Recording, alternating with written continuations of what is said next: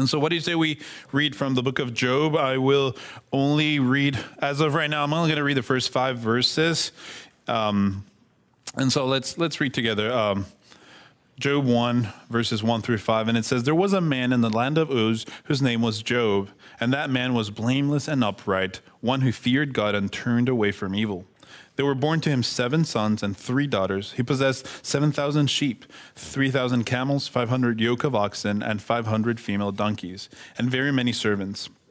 So this man was the greatest of all the people of the East. His sons used to go and hold a feast in the house of each one on this day. And they would send an invite. And they would send and invite their 3 sisters to eat and drink with them. And when the days of the feast had run their course, Job would send and consecrate their family. And we would rise early in the morning and offer burnt offerings according to the number of them all. For Job said, it may be that my children may have sinned and cursed God in their hearts. Thus, Job did continually. Why don't we pray? Heavenly Father, as we look at your scripture, Lord, I pray that you would speak to our hearts today, that as we struggle, Lord, with this question, that we would keep our eyes placed in the things that are above, and that we would have an understanding, Lord, to be able to see the good that there is, even in the midst of suffering. In the name of Jesus, I pray. Amen. So we just read the first 5 verses. And so the book starts introducing to us the central character of the book, which is Job. If you're not familiar with Job, let me just give you a spoiler alert. Things go downhill from here pretty quickly, okay? Job will suffer, and he will a lot. But for the moment, what we see here is that the author is introducing us to Job. And I want you to see one thing, a couple of things from this, but the main thing I want you to see is that since we have no control over our trials, we can trust God when we suffer. Here, we see Job. And Job is being introduced to us as a godly man. It tells us here, the Bible tells us that he was a man that was blameless and upright, one who feared God and who turned away from evil. The King James Version actually says that Job was perfect, that he was a perfect man. Does that mean that he was sinless? Absolutely not. But what it means is that he was a man that sought to do good. He was a man that feared God and that ran away from evil. And he was not only a good man in the sense that, your mama thinks you're a good guy, but he was a good man in the sense that God bragged about him, that God said that he was faithful. God said that he feared him and that he backed away from evil. He ran away from evil. Job was a good guy. And yet, Job suffered. The second thing I want you to see is that Job was a wealthy man. As a matter of fact, scholars think that he may have been the richest man in the world at the time. He was the Bill Gates of his time. He was loaded. He had 7,000 sheep, 300,000 camels, 500 yoke of oxen, and 500 female donkeys. And he didn't only just have those animals, but he had people that took care of those animals. So that's a lot of money this guy had. Job was loaded, and yet Job suffered. Job was also a family man. Here, the author tells us that Job, as his children were partying out, like at home and celebrating their birthdays, he would go and sacrifice and say, just in case my children have sinned against God, I will sacrifice and consecrate them. Job was a good father. He was a good guy. And yet, Job suffered. We sometimes deceive ourselves into thinking that only if we do the right thing, that only if I'm a good guy, things are going to work out for me perfectly, right? Or we may be tempted to think, if I only had more money, if I only had more things, if I only were in a better financial position, hardship wouldn't be coming my way. But do I need to remind you that in the last couple of weeks, we lost Kate Spade. We lost Anthony Bourdain, people who had money, people who had fame, people that had everything that some of us aspired at some point in our lives. Some of us may have thought, if I only had what they had, I would finally be happy and life would be easy. And yet their wealth and their fame did not guard them from suffering. because suffering is no respecter of persons. Tragedy hits us all. And I'm not just being negative, I'm just being real. All of us, you and I, are all only a text message or a phone call away from our lives being radically changed. We have no control over whether suffering is going to come our way or not. We don't get to decide whether we suffer or not. We don't get to choose when or how we will suffer because we are limited and because we are not in control. But the good news is that we serve a God that we can trust because he is not limited, because he is in control, and we get to trust that God. Anything that Job did, nothing that Job did, nothing that Job owned, nothing that Job ever said protected him from suffering because he wasn't in control. And yet we serve a God who is in control. And we're going to look at him right now in action. And we're going to read a lengthier portion right now. We're going to read verses 1:6 to 2:8. And so bear with me because this is going to be long, okay? But this is what it says. It says, "Now there was a day when the sons of God came to present themselves before the Lord, and Satan also came among them. The Lord said to Satan, 'From where have you come?' Satan answered the Lord and said, 'From going to and fro on the earth, and from walking up and down on it.' And the Lord said to Satan, 'Have you considered my servant Job? There is none like him on the earth, a blameless and upright man who fears God and turns away from evil.' Then Satan answered the Lord and said, 'Does Job fear God for no reason? Have you not put a hedge around him and his house and all that he has on every side? You have blessed the work of his hands, and his possessions have increased in the land. But stretch out your hand and touch all that he has, and he will curse you to your face.'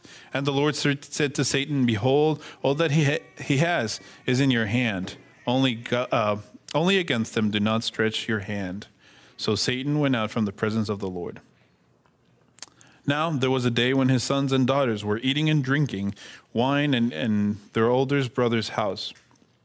And there came a messenger to Job and said, 'The oxen were plowing and the donkeys feeding beside them. And the Sabaeans fell upon them and took them and struck down the servants with the edge of the sword.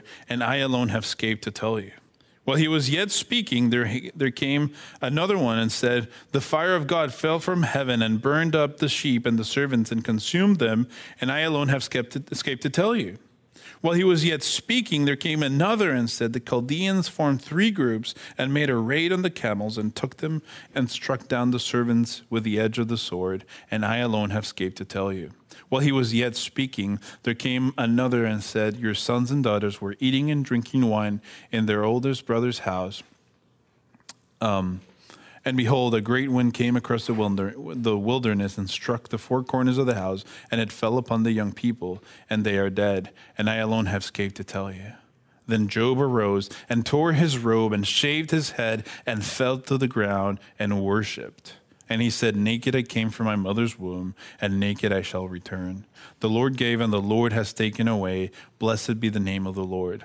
In all of this, Job did not sin or charge God with wrong." Chapter 2. Again, there was a day when the sons of God came to present themselves before the Lord, and Satan came also among them to present himself before the Lord. And the Lord said to Satan, "From where have you come?" Satan answered the Lord and said, "From going to and fro on the earth, and from walking up and down on it." And the Lord said to Satan, "Have you considered my servant Job, that there is none like him on the earth, a blameless and upright man who fears God and turns away from evil? He still holds fast his integrity, although you incited me against him to destroy him without reason."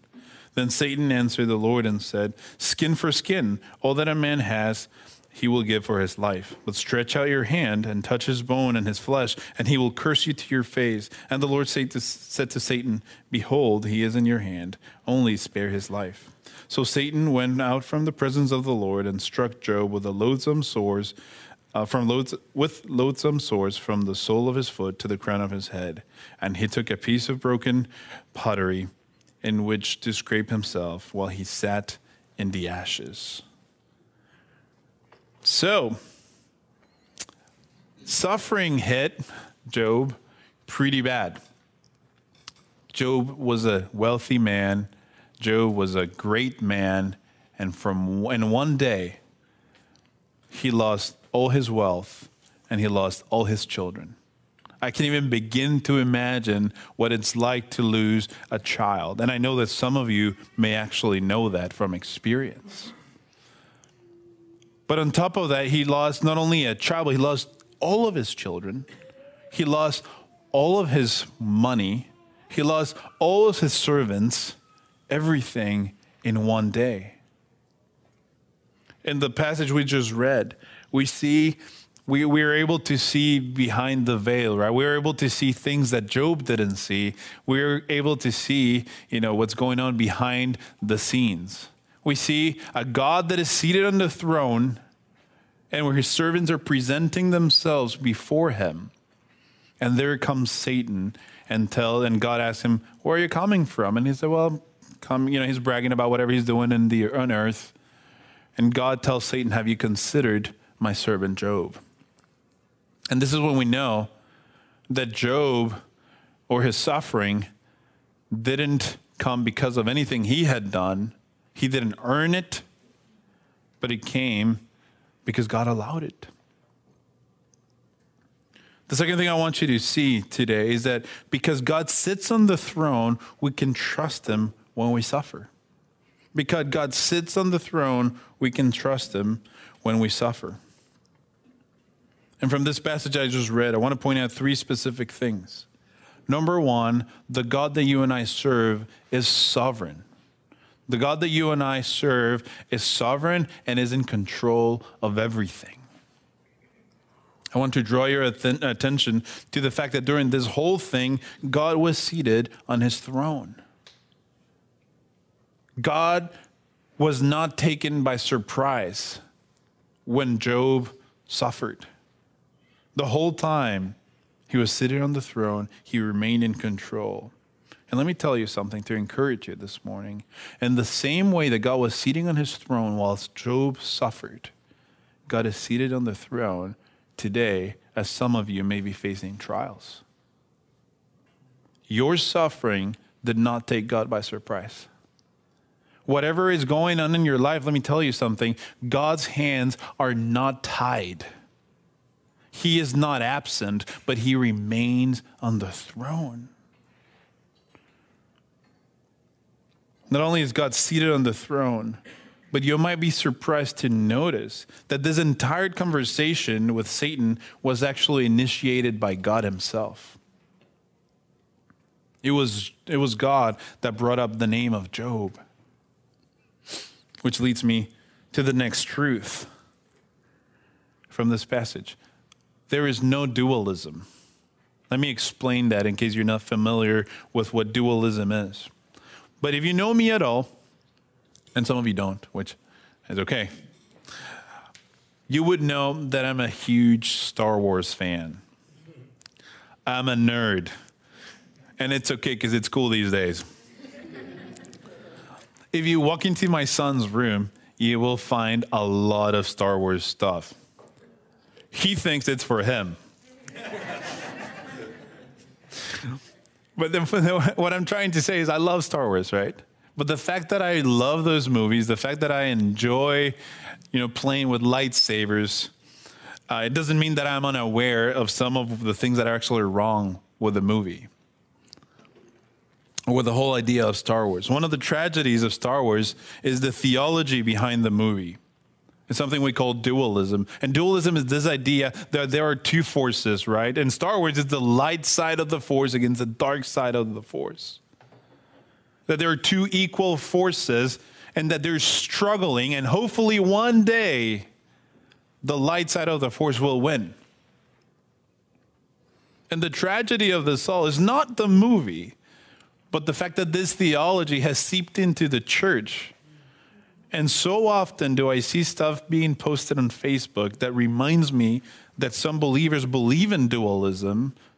There are some believers that think that God and Satan are wrestling, and that with our help, maybe God will eventually win.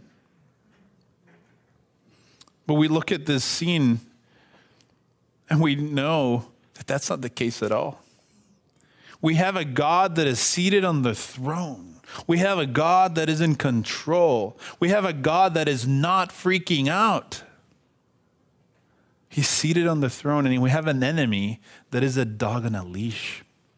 We have an enemy that even needs permission to even address God, who needs permission to even touch the children of God. They're not equals. We have a God that is good. We have a God that is in control. So there is no dualism. That means that nothing happens to you or to me that takes God by surprise. This means that not only does God know about your suffering, but not only does he know about your suffering, but he also has a specific purpose behind it. He didn't allow you to suffer because his hands were tied. He did not allow you to suffer or to go through trials because he has no idea what he's doing. He allows you to suffer because he has a purpose behind it. Which leads me to my next point from this passage we just read, which is that Job's trials were not punitive. Job's suffering was not punitive. That means God was not punishing Job. Do you know how many times I hear this question, Christian, why is God punishing me? And let me tell you something. God was not punishing Job. And if you are a child of God, God will never punish you. Because of the cross, Jesus took all our punishment. Because at the cross, he received the punishment that you and I surely deserve. And he took it upon his shoulders. And you and I are not punished by God. There's a big difference between punishment and discipline. Punishment comes from wrath. Discipline comes from love. God loves us, and because he loves us, he disciplines us, he refines us, and he helps us to grow in our joy and our love for him. And sometimes he does that through suffering. Why? I don't know. But what I do know is that the biggest gift that I've received in my life, the most beautiful thing that I have ever received, that will ever receive in my life, came through the suffering of someone who did not deserve to suffer. And that was Jesus on the cross. Joni Eareckson Tada. I don't know if you know Joni Eareckson Tada, but if you don't know, I would recommend you look her up. She's a lady that when she was 17 years old, she jumped into the water in a lake or something. She struck her head and she became quadriplegic. So she knows a little bit about suffering. And she says this, she says, sometimes God allows what he hates to accomplish what he loves. God is not punishing you. If you are a child of God and you are suffering today, it's not because God is punishing you. It's not because God doesn't love you, but it is because he loves you. And he wants you to one day be able to say like Job, with my ears I heard about you, but today's my eyes see you. God is not punishing his children. If God cuts you, he does so as a surgeon who cuts to heal and not want to harm. This reminds me of a couple of months ago. I don't know if you saw my little daughter, Nora. She's a year old. And when you're a baby, you get a lot of shots, right? And I remember whenever I was holding my daughter in front of the doctor, she's all happy. She's playing around, and I see the nurse with two, vaccines, right? And I know what's happening. She has no idea. And so I start holding her, and the nurse comes and hurts her. And I can remember her face looking at me, screaming, and she says she has no words, but I understand her cries of her telling me, why are you allowing this? Why are you okay with this mean lady hurting me? And I know that though she will not understand for a long time, I know that it's good for her. And in the same way, you and I might never understand why God allows us to go through hard times. We may not understand why God will allow us to be hurt. And yet we can trust him that as a good father, he's doing it for our benefit, for our joy, and for his glory. Now, as I said at the beginning, we all suffer. We all suffer. And if you haven't, I don't mean to be negative here, but you will one day suffer. And let me tell you something, the way that we deal with our suffering will either increase our joy or it will lead us to bitterness. The same suffering that causes some to draw near to God, to grow in their thankfulness, to grow in their joy, will cause others to grow bitter and cold and will be resentful. And so the question is, how then do we deal with suffering? What is the right way to deal with suffering? How do we prepare for suffering? Why don't we keep reading our passage, and we'll see that the way we respond to suffering reveals whether we trust God in our suffering. In verses 9 and 10 of Job, after Job suffered. Now, let me just remind you of something. This book is about Job, right? That he has the title of the book. We got to remember that Job had a wife. Job had a wife, was the mother of those 10 children that just died. This was a wife that will be deeply affected by the same suffering of Job. And yet Job and his wife react in two very different ways. Now, I want to give her grace because we didn't have much information about her. I don't want to judge her too harshly because I don't know what she was going through. But I want you to look at this passage, just verses 9 and 10. After Job loses his wealth, he loses his family, and then he even loses his health. This is what his wife says. Verse 9 says, "Then his wife said to him, 'Do you still hold fast to your integrity? Curse God and die.' But he said to her, 'You speak as one of the foolish women would speak. Shall we receive good from God, and shall we not receive evil?' In all this, Job did not sin with his lips." Now, here are two drastically different ways to respond to suffering. We have Job's wife who shakes her fist at God, who looks at Job and says, "Are you a fool? Just curse your God and die." In her anger, she questions God. In her anger, she questions why even Job would hold on to his faith. She grows bitter and in despair, it seems like. I don't know what happens at the end. Well, we do. We'll see at the end. But from those few words, we can see that her response is so different to Job's. And you know why this is? Because when we don't have a framework for suffering, we are in danger of falling into the pits of bitterness or hopelessness. And so let us prepare our hearts. Let's look at Job, whose response was very different. Job's response was mourning and worship. As soon as all these things happened, Job mourned. He felt the pain. He wept bitterly, I'm sure. But he did all these things in submission to God.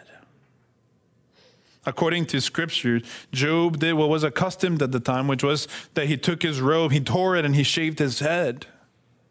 And let me tell you something. It's okay for us to mourn. Can I tell you that? It's okay for you to mourn. I don't know what you're going through. I don't know what you have gone through. But it's okay for us to mourn and to lament. Please don't ever feel like you have to put up a front and pretend that you're not hurting, especially at church. Don't ever come here thinking that you have to pretend you have this all figured out. That you have to pretend that you're all happy and clappy at all times despite what's going on in your life. You don't have to do that. It's okay to mourn. It's okay to lament. He mourned and then he worshiped. Here we see Job falling to the ground, not in defeat, but in worship. That doesn't mean, like I said, that he was happy and clappy. That doesn't mean that he busted out singing, because worship is not just singing. Worship is a posture of our hearts, a submission to God's will. Worship is seeing God for who he truly is. Job worshiped in lament. In verse 21, he said, "Naked I came from my mother's womb, and naked shall I return. The Lord gave, and the Lord has taken away. Blessed be the name of the Lord."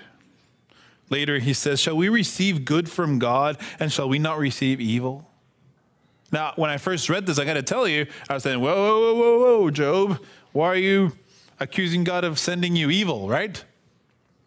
But then if you keep reading, the very next sentence says this: "In all of this, Job did not sin with his lips." Job is not accusing God of evil, but what God is saying is, if I can receive the blessings of God, why can't I receive the hard times that come with them as well? Job understands that when God cuts you, he does it as a surgeon that is there to heal you and not to harm you. Like I said a minute ago, if you are suffering today, please feel free to mourn. Please feel free to lament.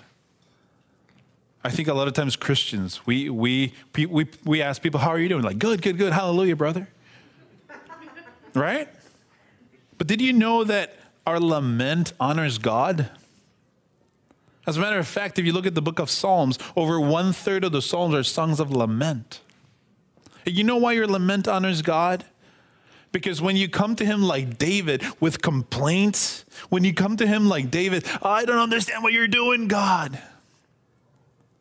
Even if you don't understand, even if you're annoyed with God, your lament honors him because it recognizes that he ultimately is in control. Our God is a God that loves us and cares deeply for us. God doesn't want to just hear you when you're singing his praises, but he also wants to hear you whenever you're suffering. Will you trust God with your suffering? Will you trust him during your trials? Would you trust that he is present when you can't hear him, when you can't see him? Would you trust that he, as the Bible says, he collects your tears? And he's in there with you in your pain? That the Comforter, the Holy Spirit, is with you? Let me tell you something. I sometimes think that some of us as believers look at God and imagine God as a doctor in the emergency room who's freaking out, who has no idea what's going on, and he's just trying to manage everything that's coming his way. But our God is not a doctor in the emergency room. He is a good surgeon that remains in control the whole time. And for that, we can trust him. Let me take you to my last point, which is this. Christ's finished work on the cross reminds us that we can trust God in our suffering. I am aware of the fact that I've spoken for now 35 minutes and that I am about to wrap up and I still haven't answered the question, why do bad things happen to good people? The reason I haven't answered that question is because I think the question itself is sometimes more of a veiled accusation towards God's character than a question that is asking or looking for answers. I want to close this morning by inviting you to look at this in a different way. What if instead of looking for an explanation that our minds may never understand, we look to receive a revelation of the one who was truly innocent and truly suffered, and he did it for our sake? Warren Wiersbe said, when you and I hurt deeply, what we really need is not an explanation from God, but a revelation of God. We need to see how great God is. We need to recover our lost perspective on life. Things get out of proportion when we are suffering, and it takes a vision of something bigger than ourselves to get life's dimensions adjusted again. Is it possible that if God had a purpose for the innocent Son of God to die crucified on the cross, is it possible that he has a purpose for your suffering? Is it possible that the trial you're going through today might lead you to a place where you can, like Job, say one day, I had heard of you by the hearing of the ear, but now my eyes see you? If you go all the way through the book of Job, after Job laments, after he mourns, after he spends time with some foolish friends that are trying to help him in the midst of his troubles, he ends up questioning God. And God reminds him of how limited he is in his understanding, how limited he is in his ability to change things. But at the end, Job says, I now see you. Job's joy was actually expanded through his suffering. His vision of God grew all the more because he suffered. And so my prayer is that if you are going through suffering today, you would be able to one day say, like Charles Spurgeon, who said, I have learned to kiss the waves that threw me up against the rock of ages. My prayer is that this wave of trials is one that throws you on the rock of ages, that pushes you toward God, that pushes your eyes and your sight to the God that is in control, to a God that is not limited, to a God that cares deeply about you, to a God that loves you so much that he is willing to allow what he hates to accomplish what he loves. My prayer for us this morning is that when we suffer, we might keep our eyes on the fact that God remains seated on the throne. Why do bad things happen to good people? I don't know. But he does, and I trust him. And my hope is that from hearing the story of Job, and I would invite you to go and read it, that you may come to the same place and say, I don't know, I don't care, but I trust him. My hope is that our joy might be deepened and our eyes may be open to the beauty of Christ in the midst of our trials. And with that, would you join me in prayer this morning? Heavenly Father, I thank you this morning for your word. I thank you, Father, because in your word we find hope for a future and glory. Father, in your word we find hope that no matter what our trials are, they are always temporary. That no matter what our trials are, that our suffering is today, Lord, we can trust that you will deepen our joy through them. We can trust that you're not punishing us. But if you allow this to happen, Lord, it's for our good and for your glory. Father, my prayer is that if there's anyone here that is in the midst of trials, that is going through a time of suffering, Lord, I even heard this morning that there were a couple of people here that lost their grandmothers the last few days. Father, would you comfort them? Would you enter their pain? Would you bring them hope? Would you deepen their joy? Father, may you lift their eyes so that they will be able to see the things that are above. Father, give us the ability to trust you.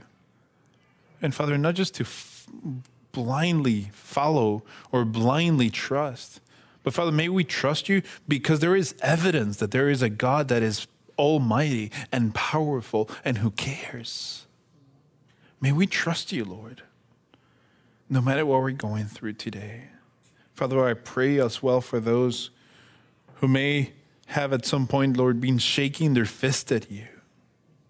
Would you bring comfort to them today? Would you remind them, Lord, that you are God and that you are seated on the throne?